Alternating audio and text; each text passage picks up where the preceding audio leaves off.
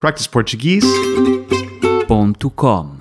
O João resolveu fazer uma viagem pela região do Douro com a intenção de regressar às suas origens familiares, já que os seus avós paternos são daquela região. A sua família é da Régua e, por isso, ele escolheu a época das vindimas para visitar o Douro, de forma a poder acompanhar de perto o processo de produção do famoso vinho do Porto. A aventura começou em Lisboa, pois é onde o João reside e estuda.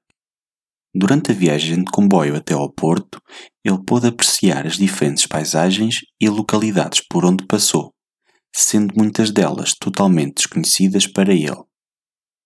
Uma das várias coisas que ficou a saber é que no entroncamento existe o Museu Nacional dos Transportes Ferroviários, museu esse que o João pretende visitar numa próxima oportunidade.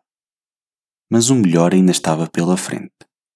Quando o João comprou o bilhete, não imaginava que iria fazer uma verdadeira viagem ao passado, pois a viagem entre o Porto e a Régua foi feita a bordo de um comboio histórico.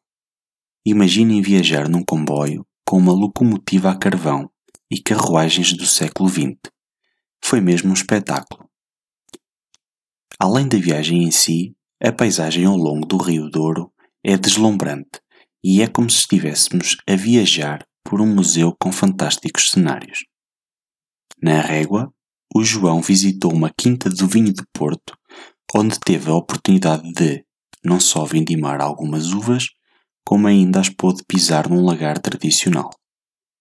Por último, como não poderia deixar de ser, teve a oportunidade de provar um pouco do famoso vinho do Porto. Esta foi, sem dúvida, uma das melhores viagens por Portugal que o João realizou e uma aventura a repetir no futuro. practiceportuguese.com